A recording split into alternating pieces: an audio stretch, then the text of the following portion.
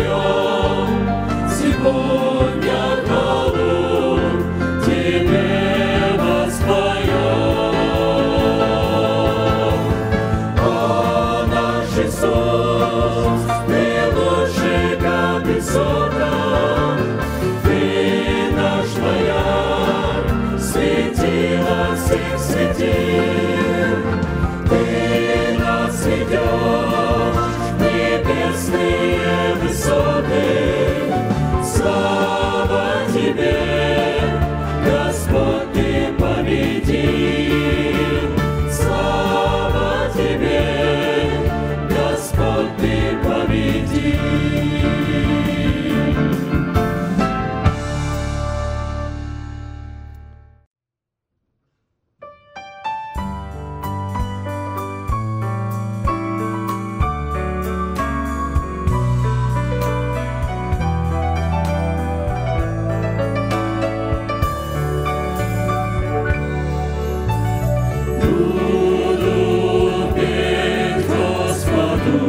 всю жизнь мою буду петь Ему, доколе я жив. Да будет благоприятна песня моя, возрадуюсь, возвеселюсь я в Господе.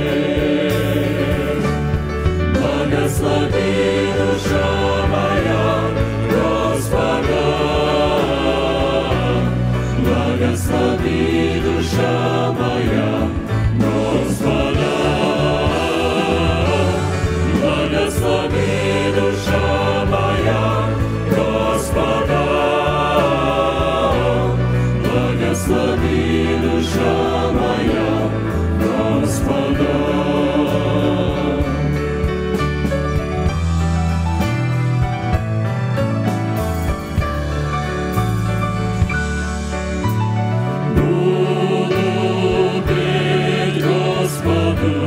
Всю жизнь мою буду петь Ему, доколе я жив. Как высоко небо над землею, так велика чудесна милость Господа. Благослови душа моя Господа, благослови душа моя Господа, благослови душа моя Господа, благослови душа моя Господа.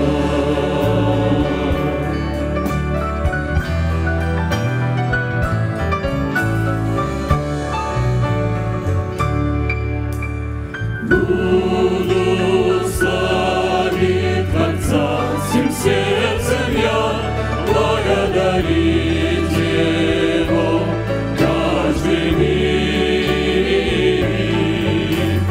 Как далеко восток от запада, как удалил Он от нас наши грехи. Благослови душа моя Господа, благослови душа моя Господа, благослови душа моя Господа, благослови душа моя Господа. Благослови душа моя Господа, благослови душа моя Господа,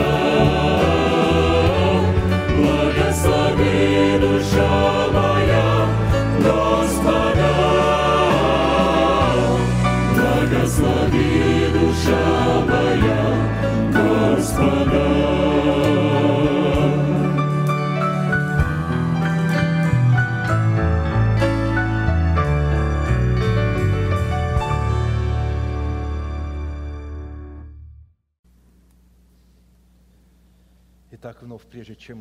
And so, before we continue to study the depths of our inheritance in Christ Jesus, the unchanging epigraph of our study of the Word of God is Luke 24:44.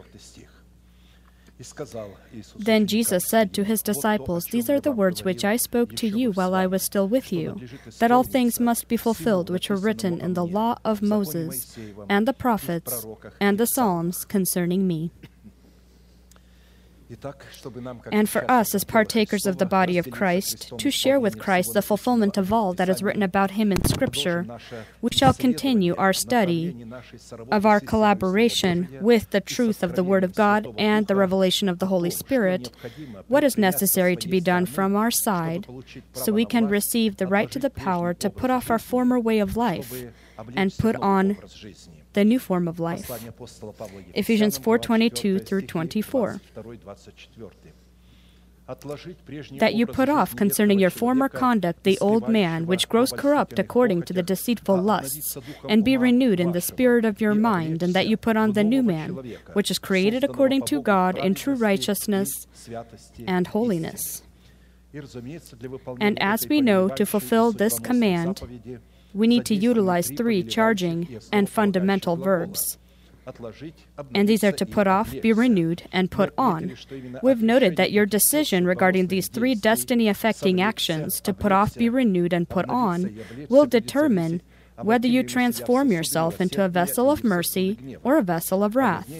Or more specifically, will the occurrence of our salvation happen that is given to us in the format of a guarantee, or will we lose it and our names will be forever blotted out of the book of life? In a specific format, we have already looked at the first 2 questions and have been studying the following question. What conditions do we need to fulfill so that by the means of an already renewed mind, we begin the process of dressing or clothing ourselves into the power of our new person that is created in accordance to God in Christ Jesus in righteousness and holy truth? And when we speak of clothing ourselves into the power of our new person that contains the power of the resurrection of Christ in the all armor of light, we've concluded that we need God's help in the form of His redeeming mercy. The means of receiving any kind of help in the form of the inheritance of the mercies of God is weaponry of prayer or worship in spirit and in truth. We note that prayer isn't just a man's means of communicating with God, but also a kind of legal and sacral right that a man gives heaven, a tool that activates the given law of God. Man gives heaven this right so that heaven may intervene upon the territory of earth. Considering that the most powerful form of prayer is a continual prayer, that does not back away from its goal until what is asked for is received, we together have been studying the format of continual prayer in the breastplate of judgment of the high priest, being a continual remembrance or memorial before God. The power of such a prayer is called to demonstrate the unlimited authority of God over our genesis and the allotted by Him for us time and boundaries. Due to this, we came to the necessity to study the goal God pursues in His intentions when He urges and calls His children to become warriors in prayer, or receive the right to approach God to enter into His presence, and also in what way and upon what conditions God is able and desires to give man the right to become a warrior in prayer, so that man can present the interests of God in the implementation of His inheritance in God. According to the revelation of Scripture, our prayer as a warrior in prayer is identified in the virtue of 12 precious stones of the breastplate of judgment, and our prayer needs to be continual, persistent, diligent, with boldness, with reverence, with faith of your heart, with thanksgiving, with joy, in the fear of the Lord, and in the Holy Spirit. In the previous services, we in a specific format have already looked at the essence of the first 8 components, identifying the state of the heart of a warrior in prayer, as well as the quality of his prayer, and stopped to study the 9th component and quality of continual prayer. This is the presence of the fear of the Lord in your prayer, or prayer that is made in the fear of the Lord. But first, I would like to once again present the antonyms or opposite qualities of prayer that have already been a part of our studies, because understanding the context or background of each quality, we will better understand the quality and character of true prayer. Antonym of continual is unfaithful and not continuing. Antonym of persistent is resisting. The antonym of diligent is laziness. The antonym of boldness is audacity. The antonym of reverence is forsaking and hatred. The antonym of the faith of God is unbelief or resisting the faith of God. The antonym of thanksgiving is a person that's unthankful and hard-hearted. The antonym of joy is sorrow and brokenness that dries the bones. And the antonym of the fear of the Lord is the fear of man. As in the previous qualities of prayer, it is necessary for us to look at 4 classical questions. First, from what wellspring does the fear of the Lord flow? And what qualities or criteria does the fear of the Lord have? Second, what purpose is the fear of the Lord supposed to fulfill within our relationship with God, with each other, and with all of the world? What price or what conditions do we need to fulfill so that we can be filled with the fear of the Lord in prayer? Or how do we keep or increase the fear of the Lord within our heart? By what results do we need to examine ourselves on the presence of the fear of the Lord within our heart? In the previous services, we in a specific format already studied the essence of the first two questions and stopped to study the third question.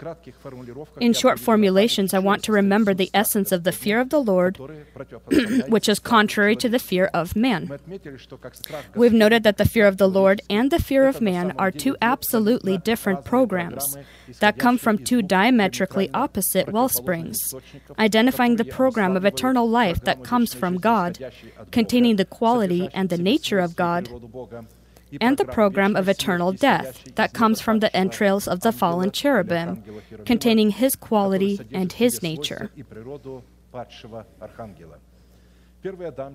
The first Adam, due to disobedience to God, was transformed into the programmable system of the fallen cherubim, and inherited from him a program opposite of God's fear, which was passed down to all mankind and came to be called the fear of man.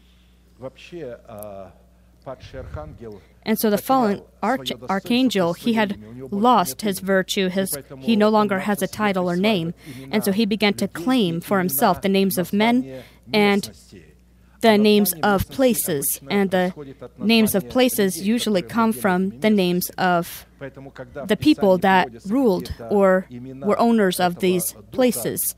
And so when the devil himself does not have a name, he only tries to claim for himself other names and uses these other names, the names of those people whom he can somehow deceive, and he takes the name of this person and begins to present himself so. The character included in the fear of the Lord, as with the previous qualities, is prescribed in Scripture for creating prayer as a commandment and a requirement and direct order that can't be ignored as a military command. The verdict is death, if unfulfilled, and a final break of your peaceful relationship with God. The fear of the Lord is a program identifying the life of God, is identified as the spring of the wisdom of God, and is a carrier and demonstrator of this wisdom.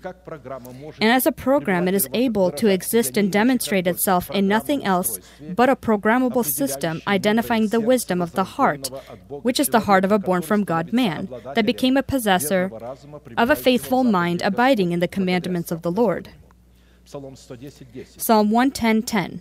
The fear of the Lord is the beginning of wisdom. A good understanding have all those who do his commandments. His praise endures forever. And so if a person has the fear of the Lord, he will know how to fulfill God's commandments and identify them, and will boast about God. We've noted that the reason for many misconceptions and wrongs is what our mind is dependent on or from.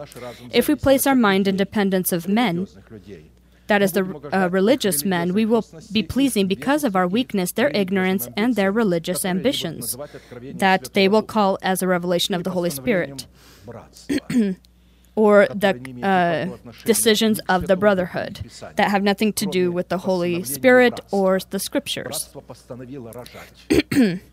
As the brothers or the group of brothers have decided that these are the rules that should be implemented.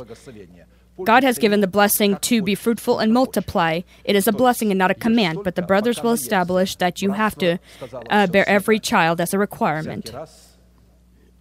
And so the brothers have decided that you need to eat everything instead of eating only enough that you'll be satisfied. And so the brothers taught me, even as a young man, this is not for satisfaction, this is to produce children, and I thought I considered myself a sinner because it didn't come to my mind to have a wife, to bear children. I just wanted to be loved and love someone, and so they tried to incept this into my mind. Further, if we place our mind in dependence of the traditions of men, then for the sake of those traditions we will remove the commandments of God aside. If we place our mind in dependence of logical form of thinking or obtained experience, then we also will be far from the fear of the Lord. Although the fear of the Lord, as the wisdom of God, isn't against logical or rational thinking because of its eternal being and existence and exalted nature in the fourth dimension, it does not depend on logical form of thinking or form of thought and governs logic. Therefore, only when we, contrary to many human authorities, place our mind in dependence from the revelation of Scripture, that is when we will be able to be filled with the fear of the Lord, demonstrated in His divine and exceeding wisdom. We know well that the world that we live in has many forms of existing fear, and even more phobias, and practically the entire world is underpinned by fears and phobias. But all of these forms of fear come from one wellspring, the fallen cherubim. These fears were inherited from the first Adam when he sinned and were passed on genetically to all mankind.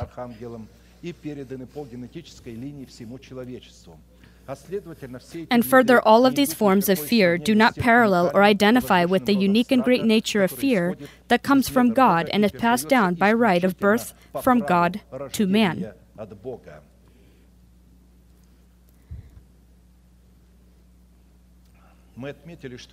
We need to keep in mind that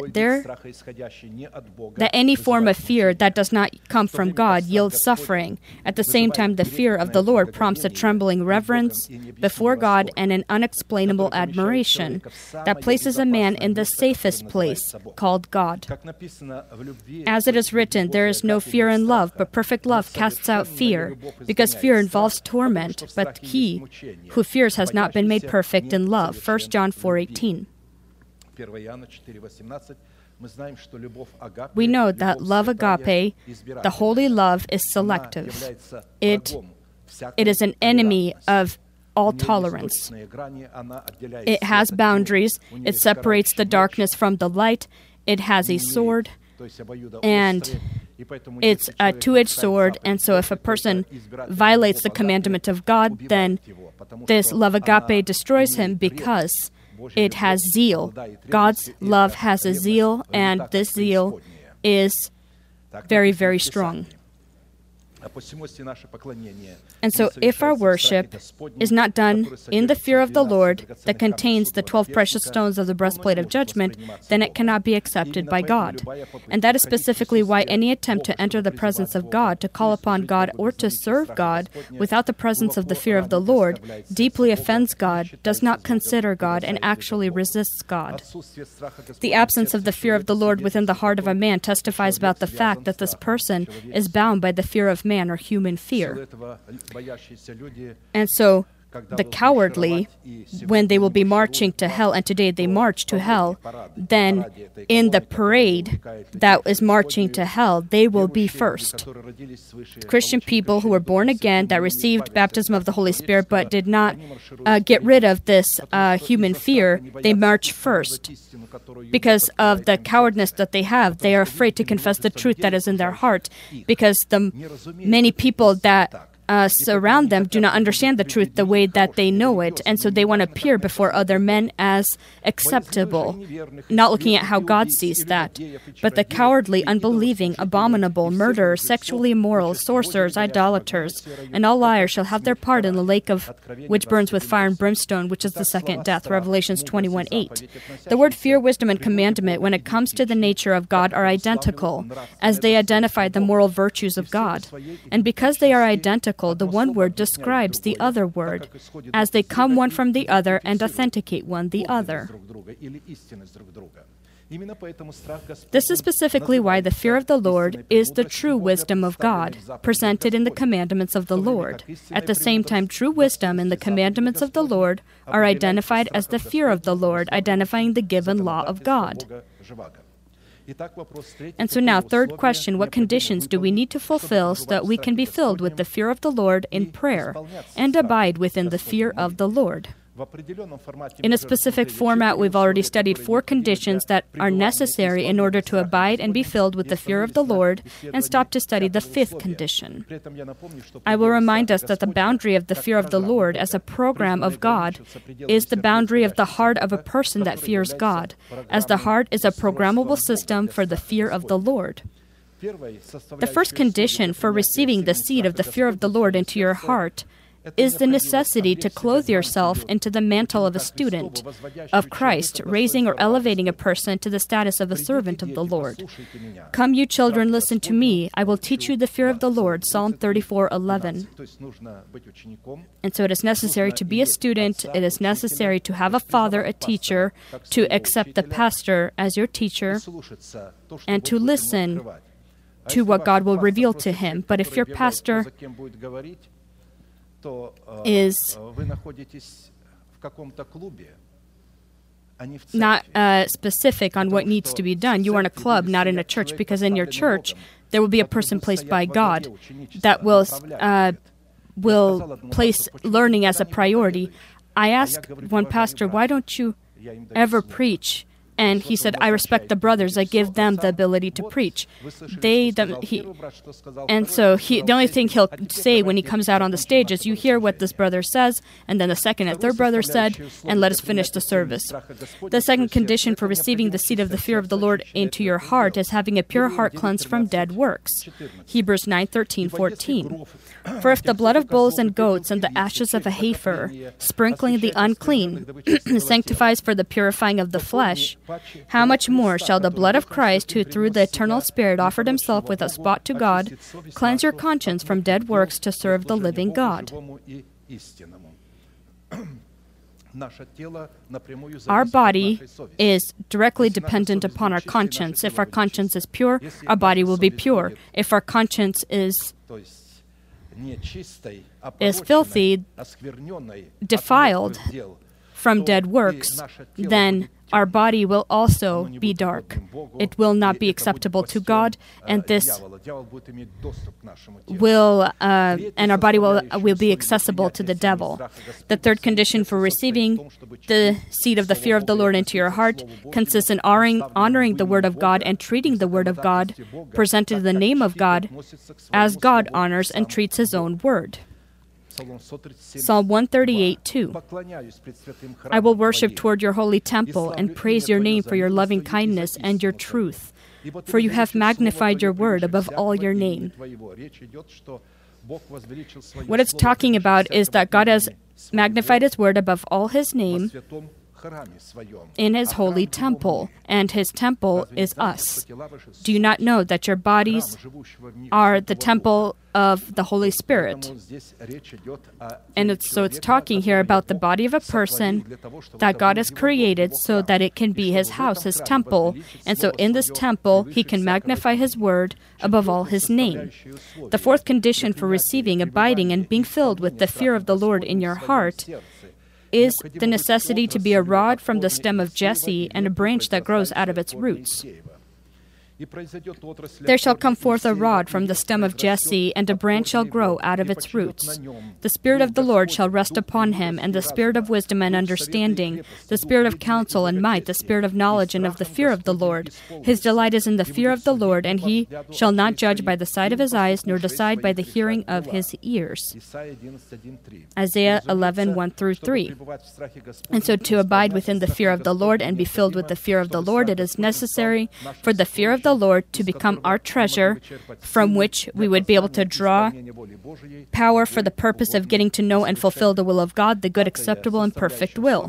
The fifth condition for receiving the seed of the fear of the Lord into your heart is the requirement to be an organic member of Zion.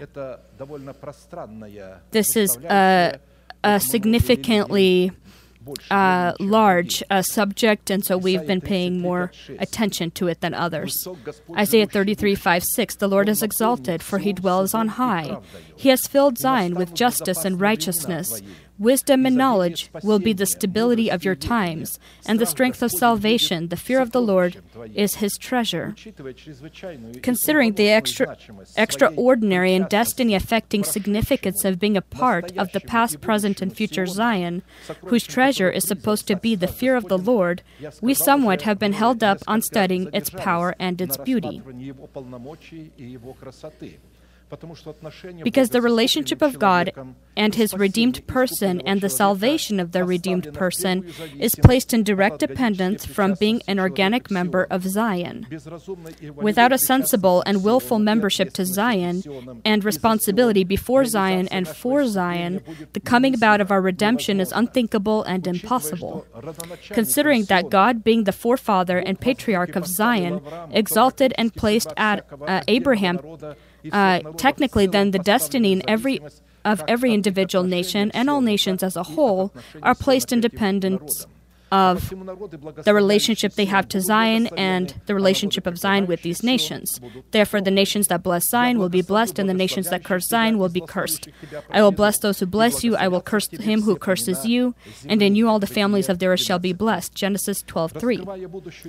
Revealing the future times of safety of Zion and the destiny of the nations who are placed in dependence of Zion, we see in the book of prophet Isaiah, but in another prophecy, God says, I will bring forth descendants from Jacob, and from Judah an heir of my mountains. My elect shall inherit it, my servants shall dwell there. Sharon shall be a fold of flocks, and the valley of Achor a place for herds to lie down, for my people who have sought me. But you are those who forsake the Lord, who forgot my holy mountain, who prepare a table for Gad. This is also an idol that Israel worshipped at their time, and who furnish a drink offering for many. Therefore I will number you for the sword, and you shall all bow down to the slaughter, because when I called you did not answer, when I spoke you did not hear, but did evil before my eyes, and chose that which I do not delight. Therefore thus says the Lord God, behold, my servants shall eat. Servants is Zion. But you shall be hungry. Behold, my servant shall drink, but you shall be thirsty. Behold, my servant shall rejoice, but you shall be ashamed. Behold, my servant shall sing for joy of heart, but you shall cry for sorrow of heart, and wait for grief of spirit. You shall leave your name as a curse to my chosen. You shall leave your name as a curse to my chosen. For the Lord God will slay you and call his servants by another name, so that he who blesses himself on the earth shall bless himself in the God of truth, and he who swears in the earth shall swear by the God of truth, because the former troubles are forgotten. Isaiah 65:9-16. We've noted that according to the initial words of prophecy that has been for us a foundation for the study of the conditions giving us the right to the power to abide and be filled with the fear of the Lord, stability of our times, the strength of salvation, wisdom, and knowledge are identified as a treasure of the fear of the Lord, and they will come to pass for Zion when God will fill her with justice and righteousness, which Zion will perform in the fear of the Lord.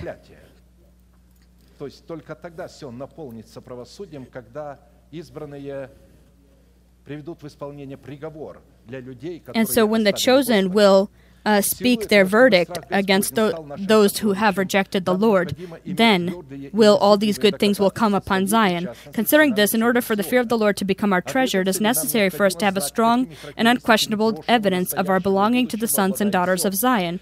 And for this purpose, we need to know what characteristics does the past, present, and future Zion possess, and what conditions are required in order to become an organic member of Zion. In Scripture, there are more than 150 direct places in which the definitions of Zion are presented, the purpose of Zion, the conditions giving us the right to the power to be an organic member of Zion.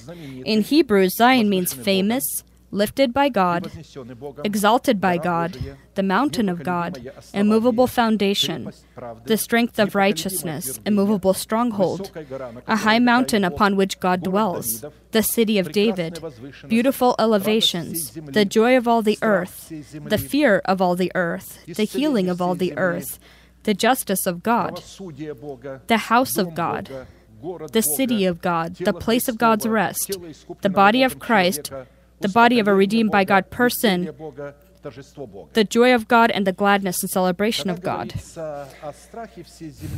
When it's talking about the fear of all the earth and joy of all the earth, it's talking about the sons and daughters of Zion. Only they can have the fear of the Lord or possess the fear of the Lord.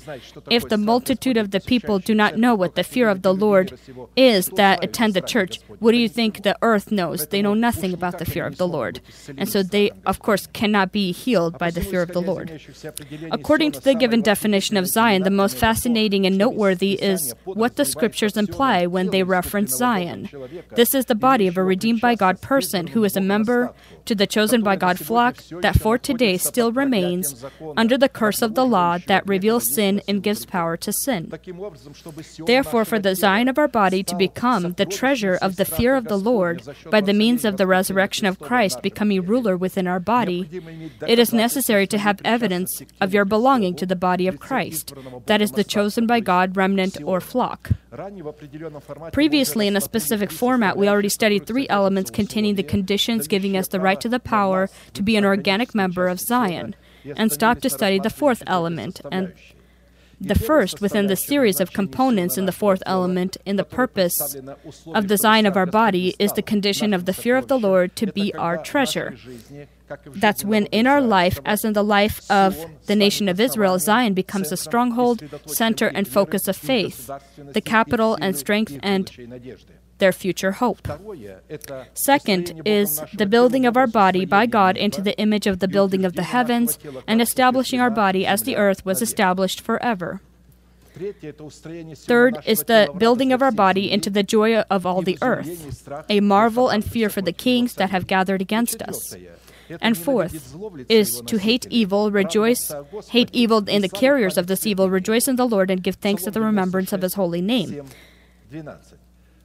Psalm 97, 7-12. Let all be put to shame who serve carved images, who boast of idols. Worship Him, all you gods. Zion hears and is glad, and the daughters of Judah rejoice because of your judgments, O Lord.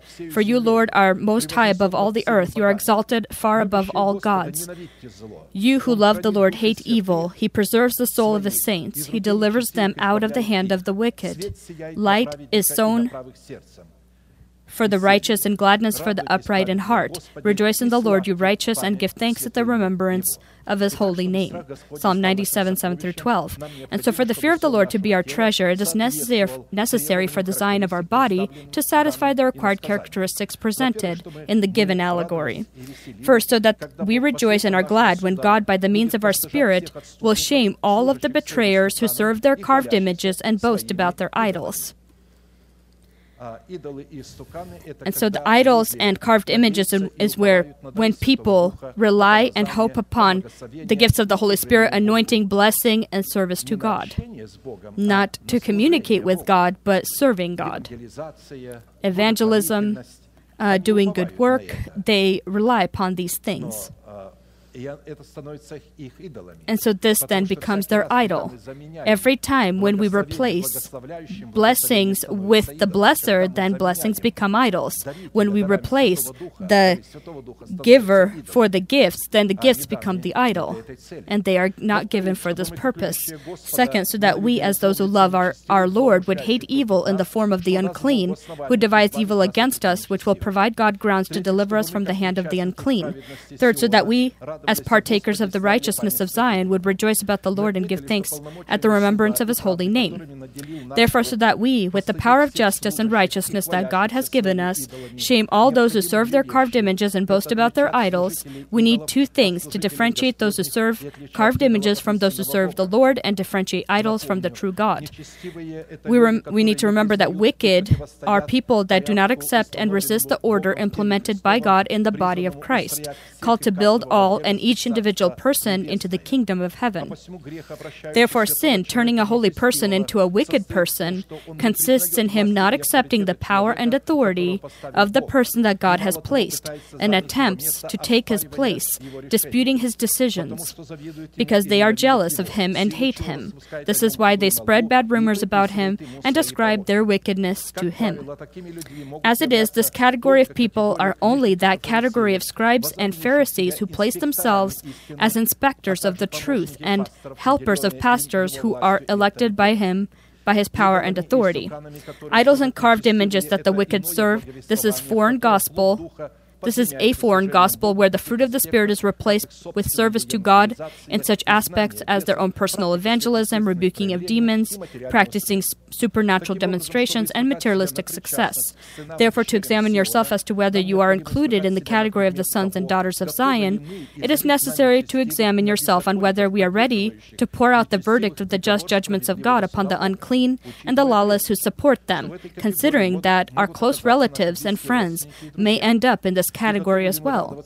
And are we ready to rejoice and be glad when we hear that the judgments of God have shamed people worshiping their carved images and their idols? The next aspect, in order to test yourself as to whether you are a member of the sons and daughters of Zion, it's necessary for us to love our Lord, hate evil in the form of the unclean and wicked who persecute us, which will provide God grounds to deliver us from the hand of the wicked. In reference to this, we need to remember that evil as well as good are actually battling between each other programs that come from two different, contrary to each other, wellsprings. Evil are any thoughts, words, actions, behavior, or goals that don't come from God. Considering this, it does not matter whether they are kind words, actions, or goals, or humble. If their author is not God, this is identified as evil. The carriers of such concealed nature of evil are people who received salvation but do not cleanse their conscience from dead works. Good are also any thoughts, words, actions, behavior, and goals that are done being inspired by the Holy Spirit. And carriers of such an unearthly program of good are the saints who have cleansed their conscience from dead works.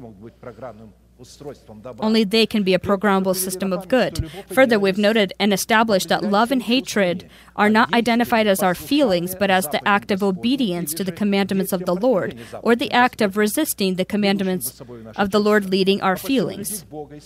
Therefore, to love God and your neighbor is to treat God and your neighbor in accordance to the demands of the commandments. If you love me, keep my commandments, and I will pray the Father, and he will give you another helper, that he may abide with you forever. The Spirit of truth, whom the world cannot receive, because it neither sees him nor knows him, but you know him, for he dwells with you and will be in you. I will not leave you orphans, I will come to you. John 14:15-18. It is the same with hating evil in the form of carriers of this evil, is to treat the carriers of evil according to the demands of the commandments of the Lord. As written in many places of Scripture, here's one of them, 2 Corinthians 6:14-18, do not be unequally yoked together with unbelievers. For what fellowship has righteousness with lawlessness? And what communion has light with darkness? And what accord has Christ with Belial? It's not talking about the world, it's talking about people in the church. Or what part has a believer with an unbeliever? And what agreement has the temple of God with idols? For you are the temple of the living God, as God has said, I will dwell in them and walk among them. I will be their God, and they shall be my people. Therefore come out from among them, be separated, says the Lord. Do not touch what is unclean, and I will receive you. I will be a father to you, and you shall be my sons and daughters, says the Lord Almighty. The third condition in order for the fear of the Lord to become our treasure is the requirement for the Zion of our body to become the place of joy and place of thanks at the remembrance of His holy name.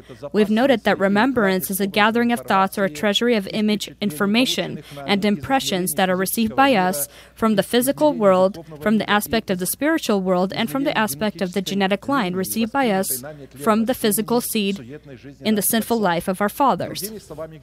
In other words, this is information of the past imprinted by us in our heart and kept within our subconscious. First, these are words and actions spoken and done by us in the past. Second, these are words and actions of other people that took part in our formation and that we are witnesses of. Third, these are past events in the political and economic aspects that we experienced. Fourth, these are natural occurrences and cataclysms that we experienced in the past or about which we receive information about previously. Fifth, it is knowledge about God and about His works that we received either by observing the works of God in His creation, either by searching the Holy Scriptures and learning in the faith, or by the revelation of the Holy Spirit. According to Scripture, it is this remembrance contained in man that identifies the essence of this person as well as his sovereign boundaries. As he thinks in his heart, so is he, Proverbs 23:7. It is the same with the memory of God that contains the thoughts, goals, and following that, his words and actions that are done in the past, in the present, and the future. They identify the very essence of God as well as his sovereign boundaries. Because unlike man, God, due to his power over time, and due to his omnipotence and exaltation over time, he simultaneously is present in the past, present, and future, and holds the past, present, and the future. As it is written in John 1:1-5, "In the beginning was the Word, and the Word was with God, and the Word was God." It's talking about Logos, the thoughts that he had. In the beginning, the thought was with God, this Word was with God, and this identified the essence of God. It was in the beginning with God. And now it's talking about Rhema, as you read further. He who was in the beginning with God, and all things were made through him, and without him nothing was made that was made. In him was life, and the life was the light of man, and the light shines in the darkness, and the darkness did not comprehend it. And so an elaborated version of this place of Scripture that I have written, being inspired by the Holy Spirit, according to Scripture, of course. In the beginning, there was an informational program in the format of a thought, and this informational program in the format of a thought abided in the entrails of the Father and identified the essence of the Father. It was in the beginning in God. All that was made by the word that came out of the mouth of God, and without his thought, voiced in word, nothing was made that was made. In the word that came out of the mouth of God was life, and this life that was in spoken word was light for men. And the light of this word shines in the darkness, and the darkness is not able to take this word, because this word devours all darkness. Therefore, the memory of God is the informational program of God, identifying the natural essence of God and his good and unchangeable goals, revealed by him in his works, by his programmable system, which is the heart of a man born from the imperishable seed of the Word of God, which abides forever. The holiness of God are the works of God and ownership of God, located within the power and boundaries of the redemption, by which we can judge about the moral sovereignty of God as well as his good goals. The remembrance of his holiness points to the fact that the good works of God demonstrated in the ownership of God, by their nature as God, are eternal, unchanging, and they abide forever. The memory of God as an informational program of redemption demonstrated within the chosen by God flock symbolically presents a scroll, book of memories, written inside and on the back, written in Revelations 5:1-5.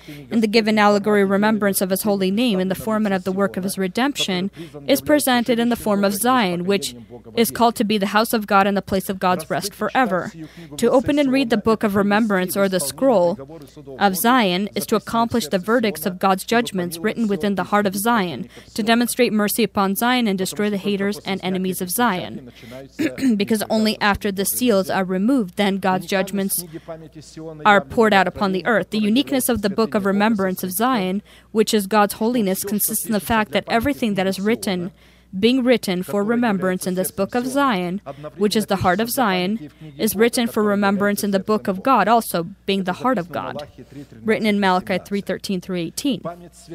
The remembrance of his holiness is information contained in the format of the thoughts of God that are kept upon the tablets of our heart and confessed in the works of God that were done in the days of old. The remembrance of his holiness within our heart transforms us into the image of our thinking, identifying the works of God within our heart that were done by him in the days of old.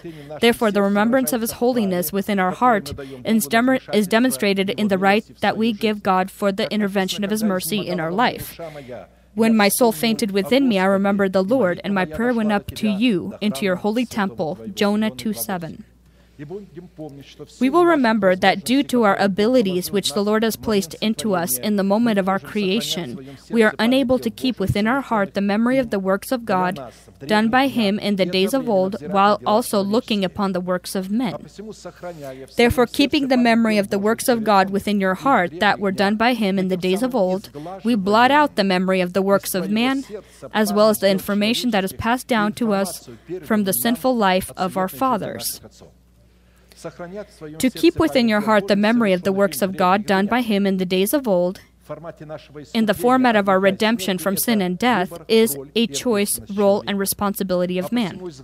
Therefore, blotting out or erasing the memory of the works of God within the heart by the means of focusing your eyes and thoughts upon the works of man means depriving yourself from the right to eternal life and condemning yourself to death in the lake of fire.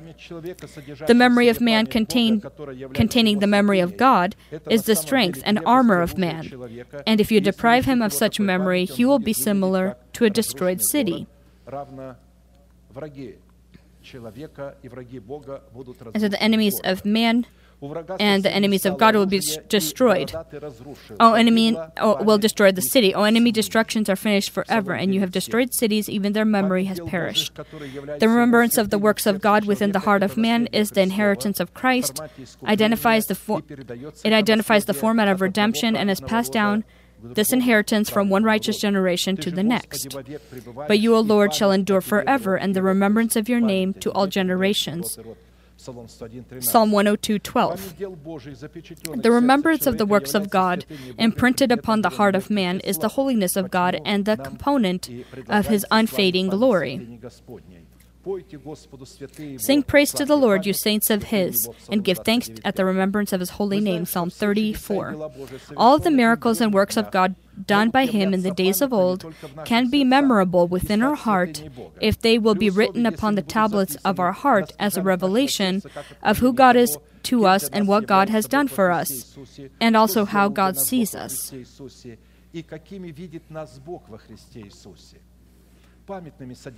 He has made his wonderful works to be remembered. The Lord is gracious and full of compassion. Psalm 111:4.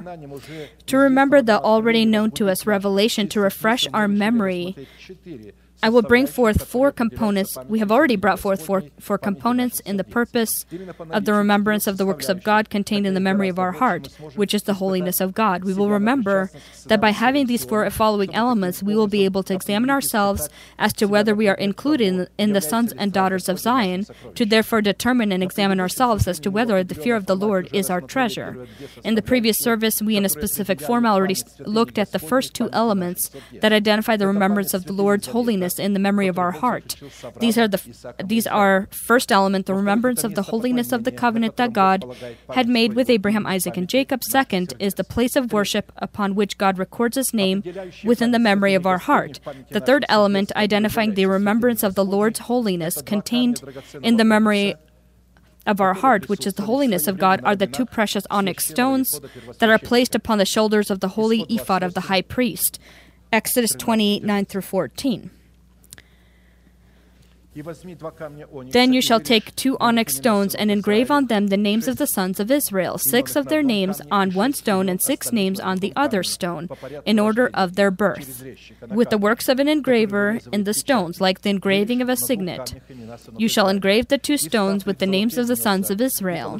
You shall set them in settings of gold, and you shall put the 2 stones on the shoulders of the ephod as memorial stones for the sons of Israel. So Aaron shall bear their names before the Lord on his 2 shoulders as a memorial.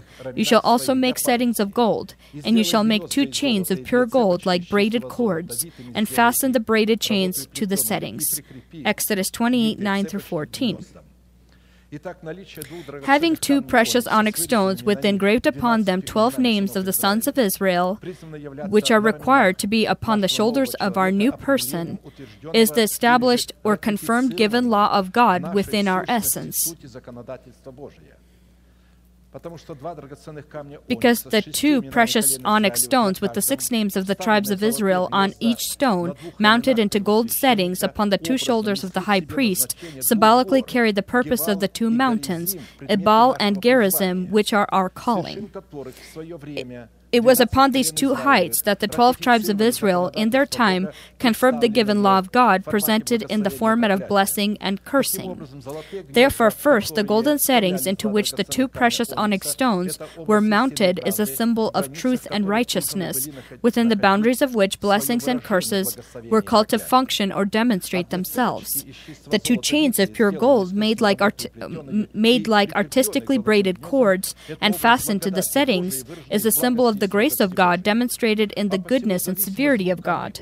Therefore, the dependence of the 2 onyx stones with the 12 engraved upon them names, 6 on each one, their dependence upon the 2 golden settings, as a memorial of the holiness of the Lord upon the shoulders of the heart, is testimony that we belong to Zion, which provides God the right and ability to function and reveal through us His perfect judgments upon planet Earth. Second, the 2 golden settings upon the 2 shoulders of our new person, demonstrating the legitimacy and correctness of God's justice, directs to the image of the Father and the image of the Son, who presents the judgments of His Father. And yet if I do judge, my judgment is true, for I am not alone, but I am with the Father who sent me. It is also written in your law that the testimony of 2 men is true. John 8:16-17. At the same time, the 2 precious onyx stones, cut to the size of the 2 golden settings upon the shoulders of our heart, directs to both aspects of our essence collaborating with each other. This is the faith of God written upon the tablets of our heart in the destinies of the 12 names of the sons of Israel, and our tongue confessing this faith in the appointed by God time and allotted for us by God boundaries of truth and righteousness. And so our tongue, the faith and the faith of our heart need to work together collaboratively. Therefore, the 12 names of the sons of Jacob upon the 2 precious onyx stones present within the heart of man, and they present the order of the kingdom of heaven in the principles of Jesus Christ that came in the flesh. Third, the 2 onyx stones mounted into the 2 golden settings upon the 2 shoulders of our new person, demonstrating the legitimacy and correctness of God's justice. In the tabernacle of Moses, these stones symbolize the 12 showbreads that were placed in 2 rows, 6 in each row next to each other upon the golden table, which is why the 2 onyx stones mounted into the golden settings upon the shoulders of the high priest, as in a mirror, fully reflect the purpose of the 2 mountains, Ebal and Gerizim, from the heights of which all of the blessings and curses were confirmed, as well as the purpose of the 12 showbreads placed in 2 rows, 6 per row opposite the other. And you shall take fine flour, and take 12 cakes with it.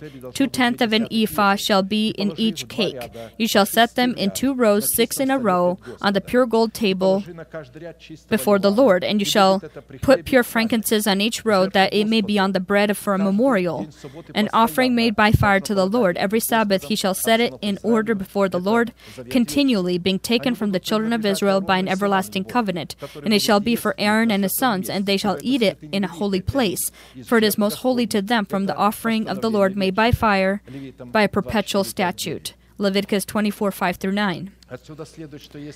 We can conclude that if a person does not know the holy and selective love of God, demonstrated in the curses and blessings possessing a deadly aroma as well as a living aroma, he will not be able to have in his heart upon the golden table the 12 showbreads laid out in 2 rows opposite each other, that would be able to be upon the shoulders of his spirit and the precious onyx stones, and serve as a memorial before God.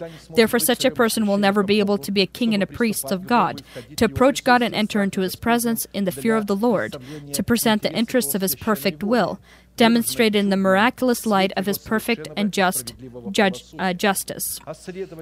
And further, such a person will not be able to be a member of Zion, which is the treasury of the fear of the Lord. 1 Peter 2:9.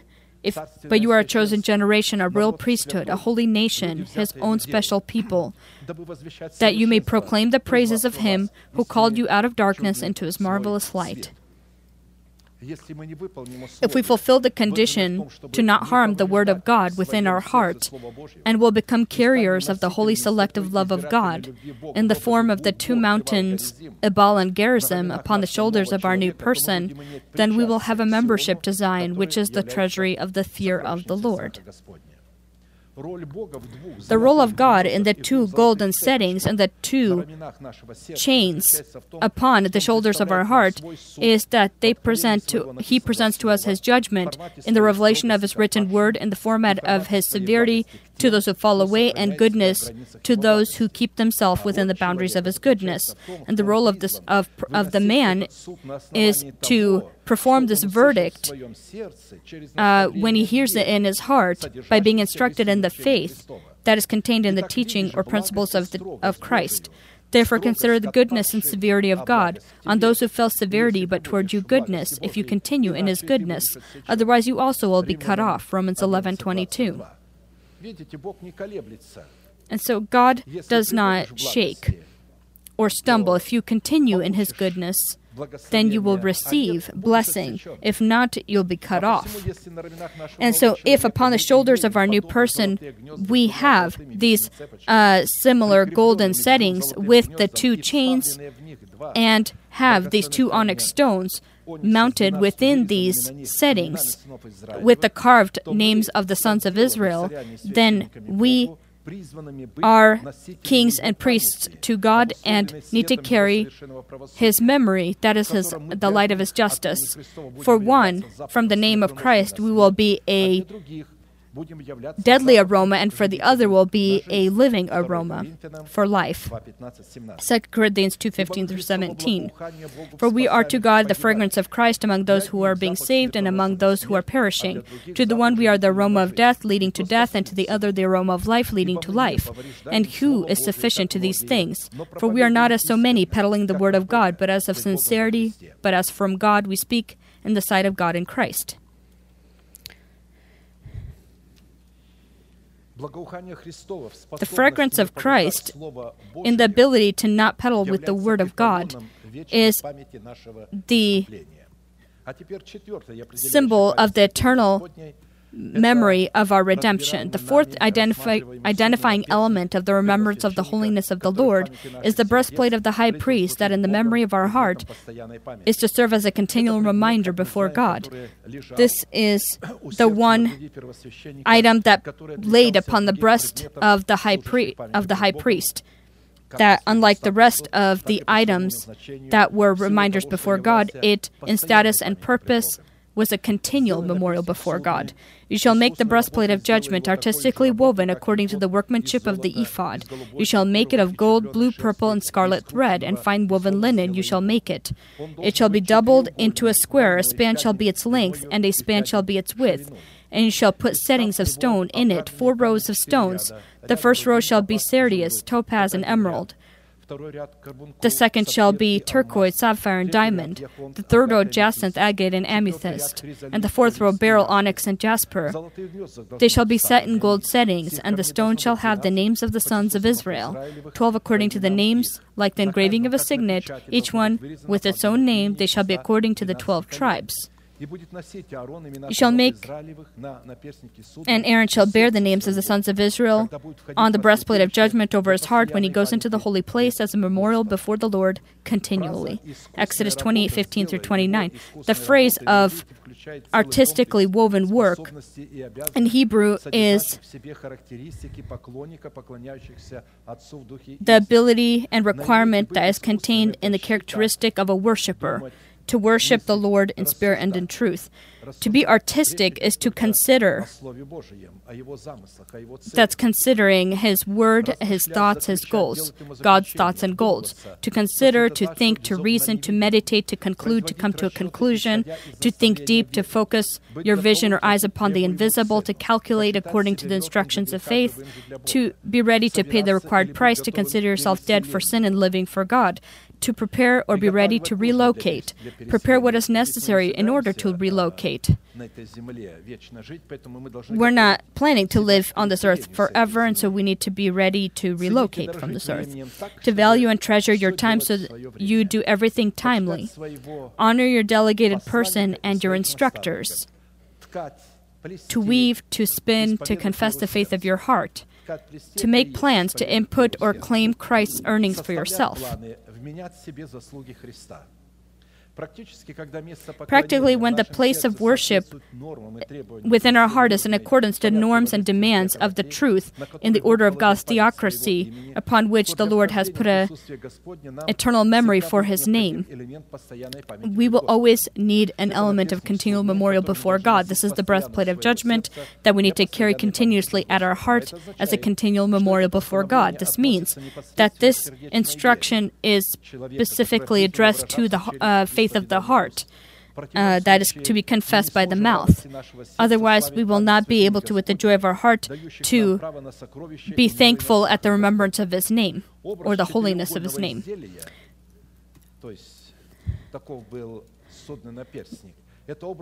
When it's talking about it being doubled into a square, and the length and span shall be its width, this is a symbol of the temple. In Revelations 21:16-22, the city is laid out as a square. Its length and its is as great as its breadth, and he measured the city with the reed. 12,000 furlongs, its length, breadth, and height are equal. But I saw no temple in it, for the Lord God Almighty, and the Lord is its temple. Revelation 21:16-22.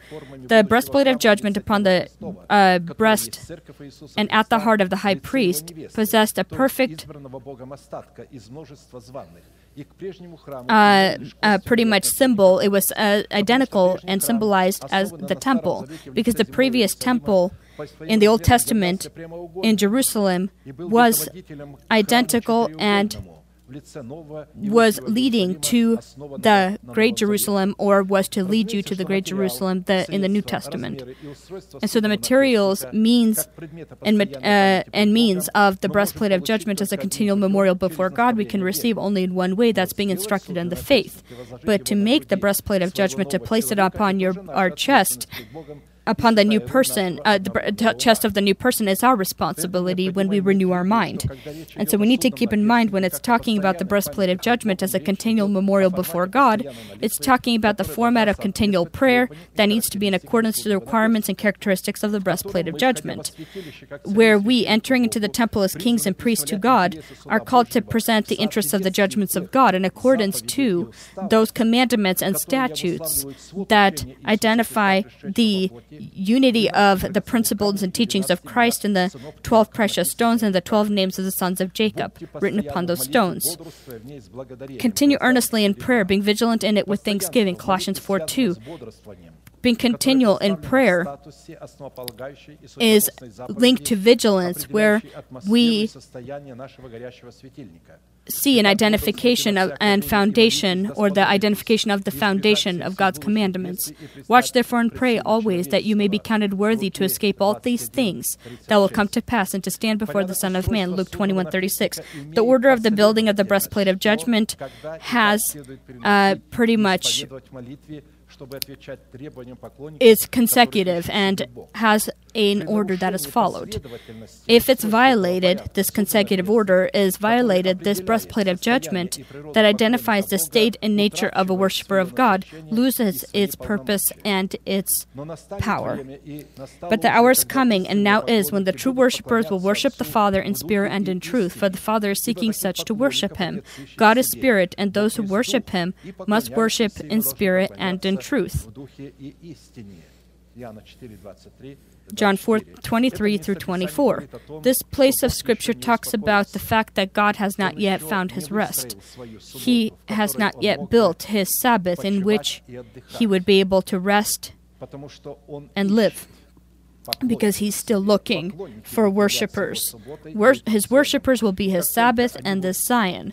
And as soon as they are concluded, God will find His rest in them. And until the law of sin and death will be eliminated from our body by this law of the Spirit of life, God will not be able to rest. That is the essence here. You may say, so today we don't have this. No, we do have it, because the Scriptures say you have this in your heart, and so call the non-existent, pronounce the non-existent as existent, and when the time comes for this promise to come to pass, God will see in the heart, look into the heart of every person, and if it's clearly written, this revelation upon their heart, He will take this revelation and bring it about, and He will throw out this corruption and process of decay from the body before the door of hope. Before hope is rapture, we're preparing ourselves for rapture. And so at the door of hope, at the door of rapture, God will do what? He will give joy, He will give peace, and we will be able to bear fruits of justice. And at this time, When this will happen, then the person that will possess such a body from which this process of decay will be thrown out, thrusted out, then any word of this person will be spoken being inspired by the revelation of the Holy Spirit and in accordance to Scripture only. And when he will speak or she will speak, it will immediately be fulfilled. And he will do what? He will cleanse the church. Before rapture, the church will need to be cleansed. And this category of people will cleanse the church, cleanse it, and all of the so-called Christian churches from these people who think that they're spiritual, that are of the flesh, and actually are enemies of the works of God and the people of God as well, calling themselves Jews but not being so.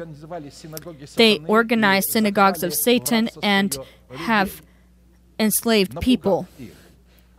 By scaring them, they began to call the children of God, whom God has sent to preach, as if they are with using hypnosis to be able to attract people. How can I do this? When we have so few and they have so many, it's more likely that they will be using this, because here a choice is offered and there's nobody is being tricked. It's strictly choice. The choice is strictly presented and shown. And hypnosis is when a person doesn't understand what he's doing, but here a person clearly understands what he's doing. He is suffering before he makes a specific decision. You need to die for your nation. A person needs to die for his house, the house of his father, in order for his house to live. He needs to die for the house of his father, and it's not easy to do. And so here, hypnosis doesn't work. Hypnosis, when there's hypnosis, everything's done easily. Here people suffer to make decisions, and when they finally make the right decision, they continue forward. And so to worship the Father in spirit and in truth, you need to be a true worshiper. In the state of your heart, that is, in your motives, where a person speaks truth within his heart, and the confessions of your mouth, where a person confesses the truth of his heart. Upon practice, this means to not peddle with the truth when you pursue the goals that are implemented by God, as people have done at all times and do still today, either because of their ignorance, or because of their hypocrisy and their greed, or their jealousy. It's interesting that the word breastplate is of two words, consists of two words in Hebrew. It's Hassan and Hamespat. The first word means beautiful or decorated. The second is judgment, the place of judgments, law, justice, habit, ritual, religion, benefit, purpose, and calling. There's so many definitions or meanings in those two words. In the Septuagint, in our translation, the breastplate of judgment is called the sign of justice. The symbol of the breastplate of judgment finds its demonstration in the conscience of a man purified from dead works, upon the tablets of whom, as is a signet, the teaching of and principles of Jesus Christ are imprinted. If this will not happen, when a person is sanctified, a person needs to sanctify himself for one purpose, so that the elementary principles of Christ would be written there. If a person is sanctified so that he can evangelize or preach or perform miracles, then that means his conscience is not cleansed from dead works. He's sanctifying himself, and with the sanctification, he's actually attracting to himself the devil, because God does not come to such sanctification. Why do you think when it says the house will be cleaned out and will remain empty and cleaned out and in order, the devil will look back into that house, see it's empty, he'll take 7 more evil than himself and return. Why was the house left empty? This person sanctified himself, he cleansed himself, because the sanctification, the cleansing happened not by God's purpose or the purposes, correct purposes. The purpose would be to bear God fruit. But in these so-called encounters, sanctification happens to be healed, to perform miracles, to evangelize.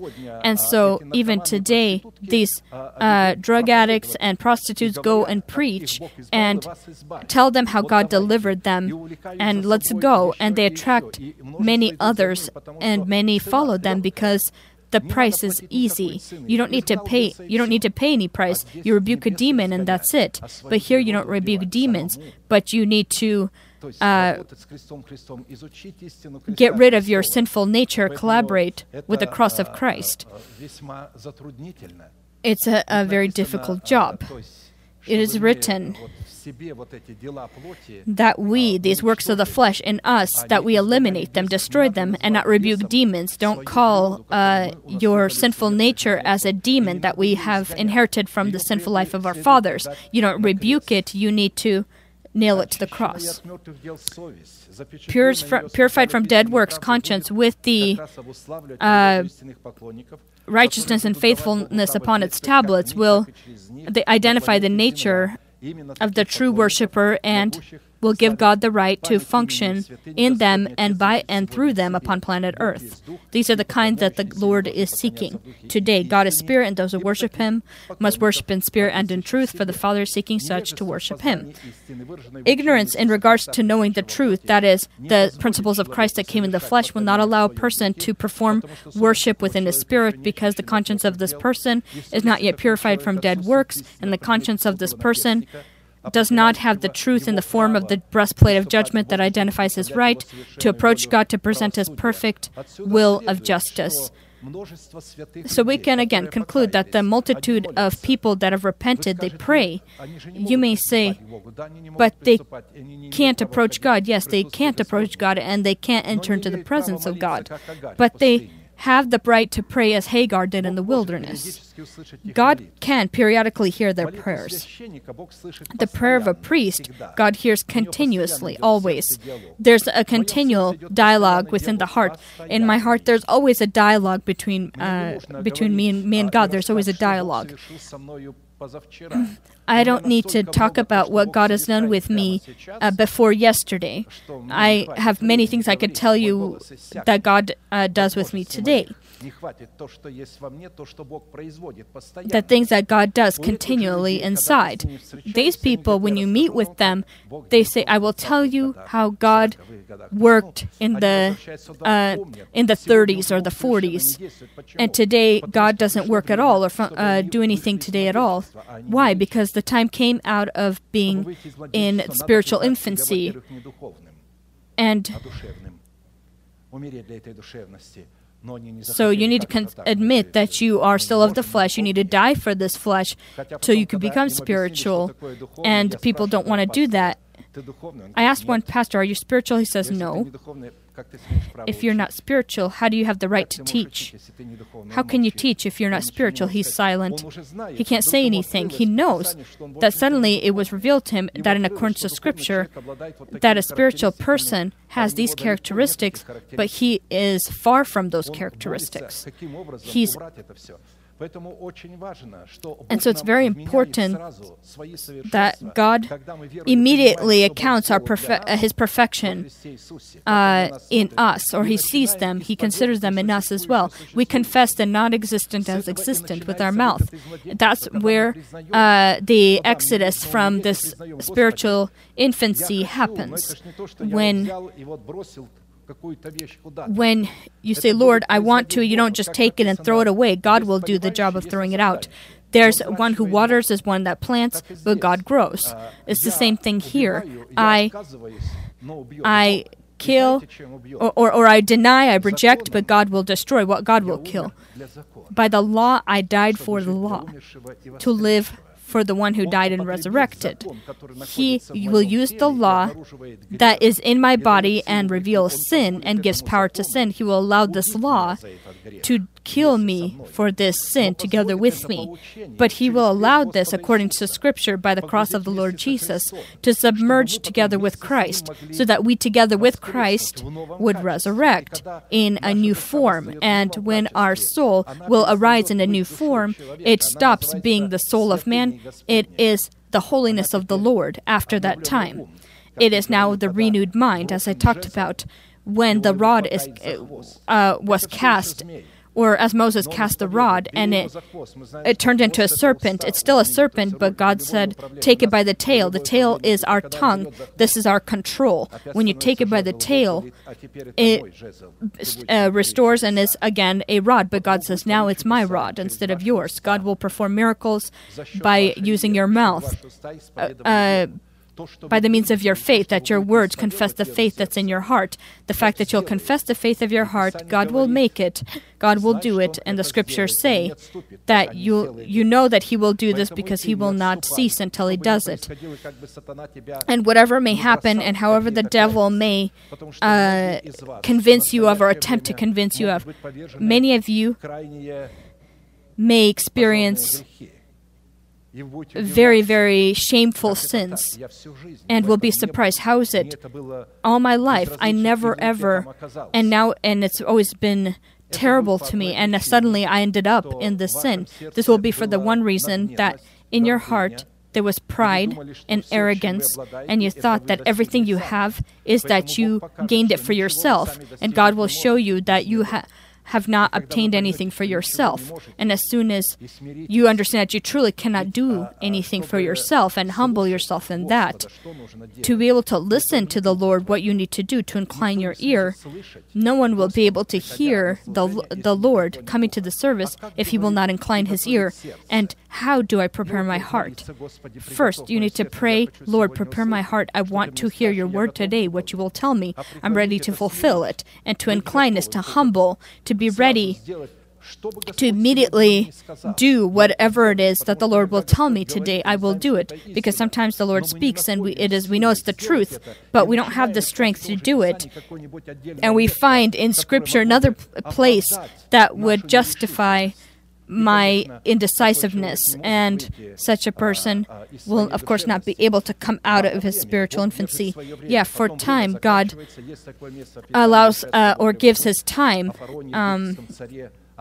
As the example I give about the Pharaoh, I often bring this example up. The Pharaoh, he missed the time that God had given to him. God gave him lots of chances. The Pharaoh is a symbol of the human mind that first accepted the revelation of the Spirit, accepted Joseph, and gave him the ability. But later came a different Pharaoh who didn't know Joseph and began to persecute the nation, the children that came from Joseph and so in the 10 plagues, the Lord showed this Pharaoh that this is my land, this is my earth, the body is mine. Symbol of the earth is my body, but he considered it his own, and every plague was showing him this is my earth, and you with your mind are trying to claim for yourself what is mine. And in result, we know that his best armies, his mind in all its glory, drowned in the sea, and the sons of Israel walked upon dry land. And so we will keep in mind, if the Lord reveals the truth, don't delay in fulfilling it. Because if he revealed it to you and you know it, then he knows that you can do this. Let us bend our knees, however, who is comfortable, and we will pray. And may the Lord bless us in this prayer. Heavenly Father, in the name of Jesus Christ, we thank you for the opportunity to again and again hear the words of life upon this holy place where you dwell, and in our hearts as well, that has become the Zion, has become your holiness. You have taught us to call the non-existent as existent after we believed your words and received them into our heart. And we thank you for the promise that will happen before our hope, our rapture that we rely upon, that you will rapture us from this earth, and you will change our body in the blink of an eye, and they will be in the likeness of your glorious body. But before you do this, you will cast out this element of decay from our body. You, by the law of the Spirit of life in Christ Jesus, will eliminate the law of sin and death in order to show and provide evidence and confidence of rapture. This will be that morning star that will rise within our heart. And I thank you that this is already in our heart. I thank you that by faith we already see ourselves as freed from decay within our body. By faith we already see ourselves meeting you in the air upon the clouds. The time that you talked about, that you spoke of, has come. All of the world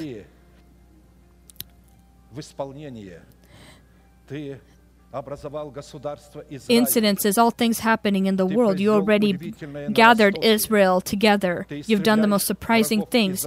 You are eliminating the enemies of Israel by their own hands because they curse you.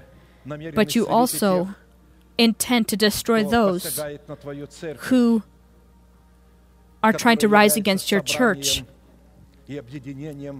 which is the gathering of the nation of Israel and the nation of the Gentiles as well. You made them as one and named them Israel, the warriors in prayer. And so the great judgment and great wrath will soon come upon those people who call themselves Jews but are not so. We thank you that our hearts are filled with your justice, with your fruit of justice, fruits of righteousness. We thank you that you have grown the tree of life because we have given you the opportunity to plant it and to water it. We bowed our hearts and we thank you, Father, that we can be your students. We thank you that we can pay the appropriate price for our learning. May your mercy be magnified for your people, especially for those whom the devil is trying to scare and tell them that they will not survive this day, that they will not live until this day, that this promise is not for them but for future generations. But you allowed our generation to hear this. The future generations, in the span of 2,000 years, the past generations only saw rapture. But this other aspect of the mountain they were not able to see, but now that you've elevated us to a specific height of your elementary teaching, you have allowed us to see this door of hope, the rapture, that you will make our wilderness fruitful, that in this wilderness your justice will be. May your mercy be blessed for us. We rejoice with our heart and receive this, and we're ready to pay the appropriate price, the price of our nation, our house, of the house of our Father, and our soul, our desires, however good they may appear. We want to know what is your will to be able to fulfill it. We want to know from what wellspring all thoughts come that come into our heart, to differentiate evil from good and push away those thoughts that are evil and study and focus only upon what you say. May your mercy be blessed for us in the hearts of your people now and forever. Amen. Our Father in heaven, hallowed be your name. Your kingdom come. Your will be done on earth as it is in heaven. Give us this day our daily bread, and forgive us our debts as we forgive our debtors. And do not lead us into temptation, but deliver us from the evil one. For yours is the kingdom, and the power, and the glory forever. Amen.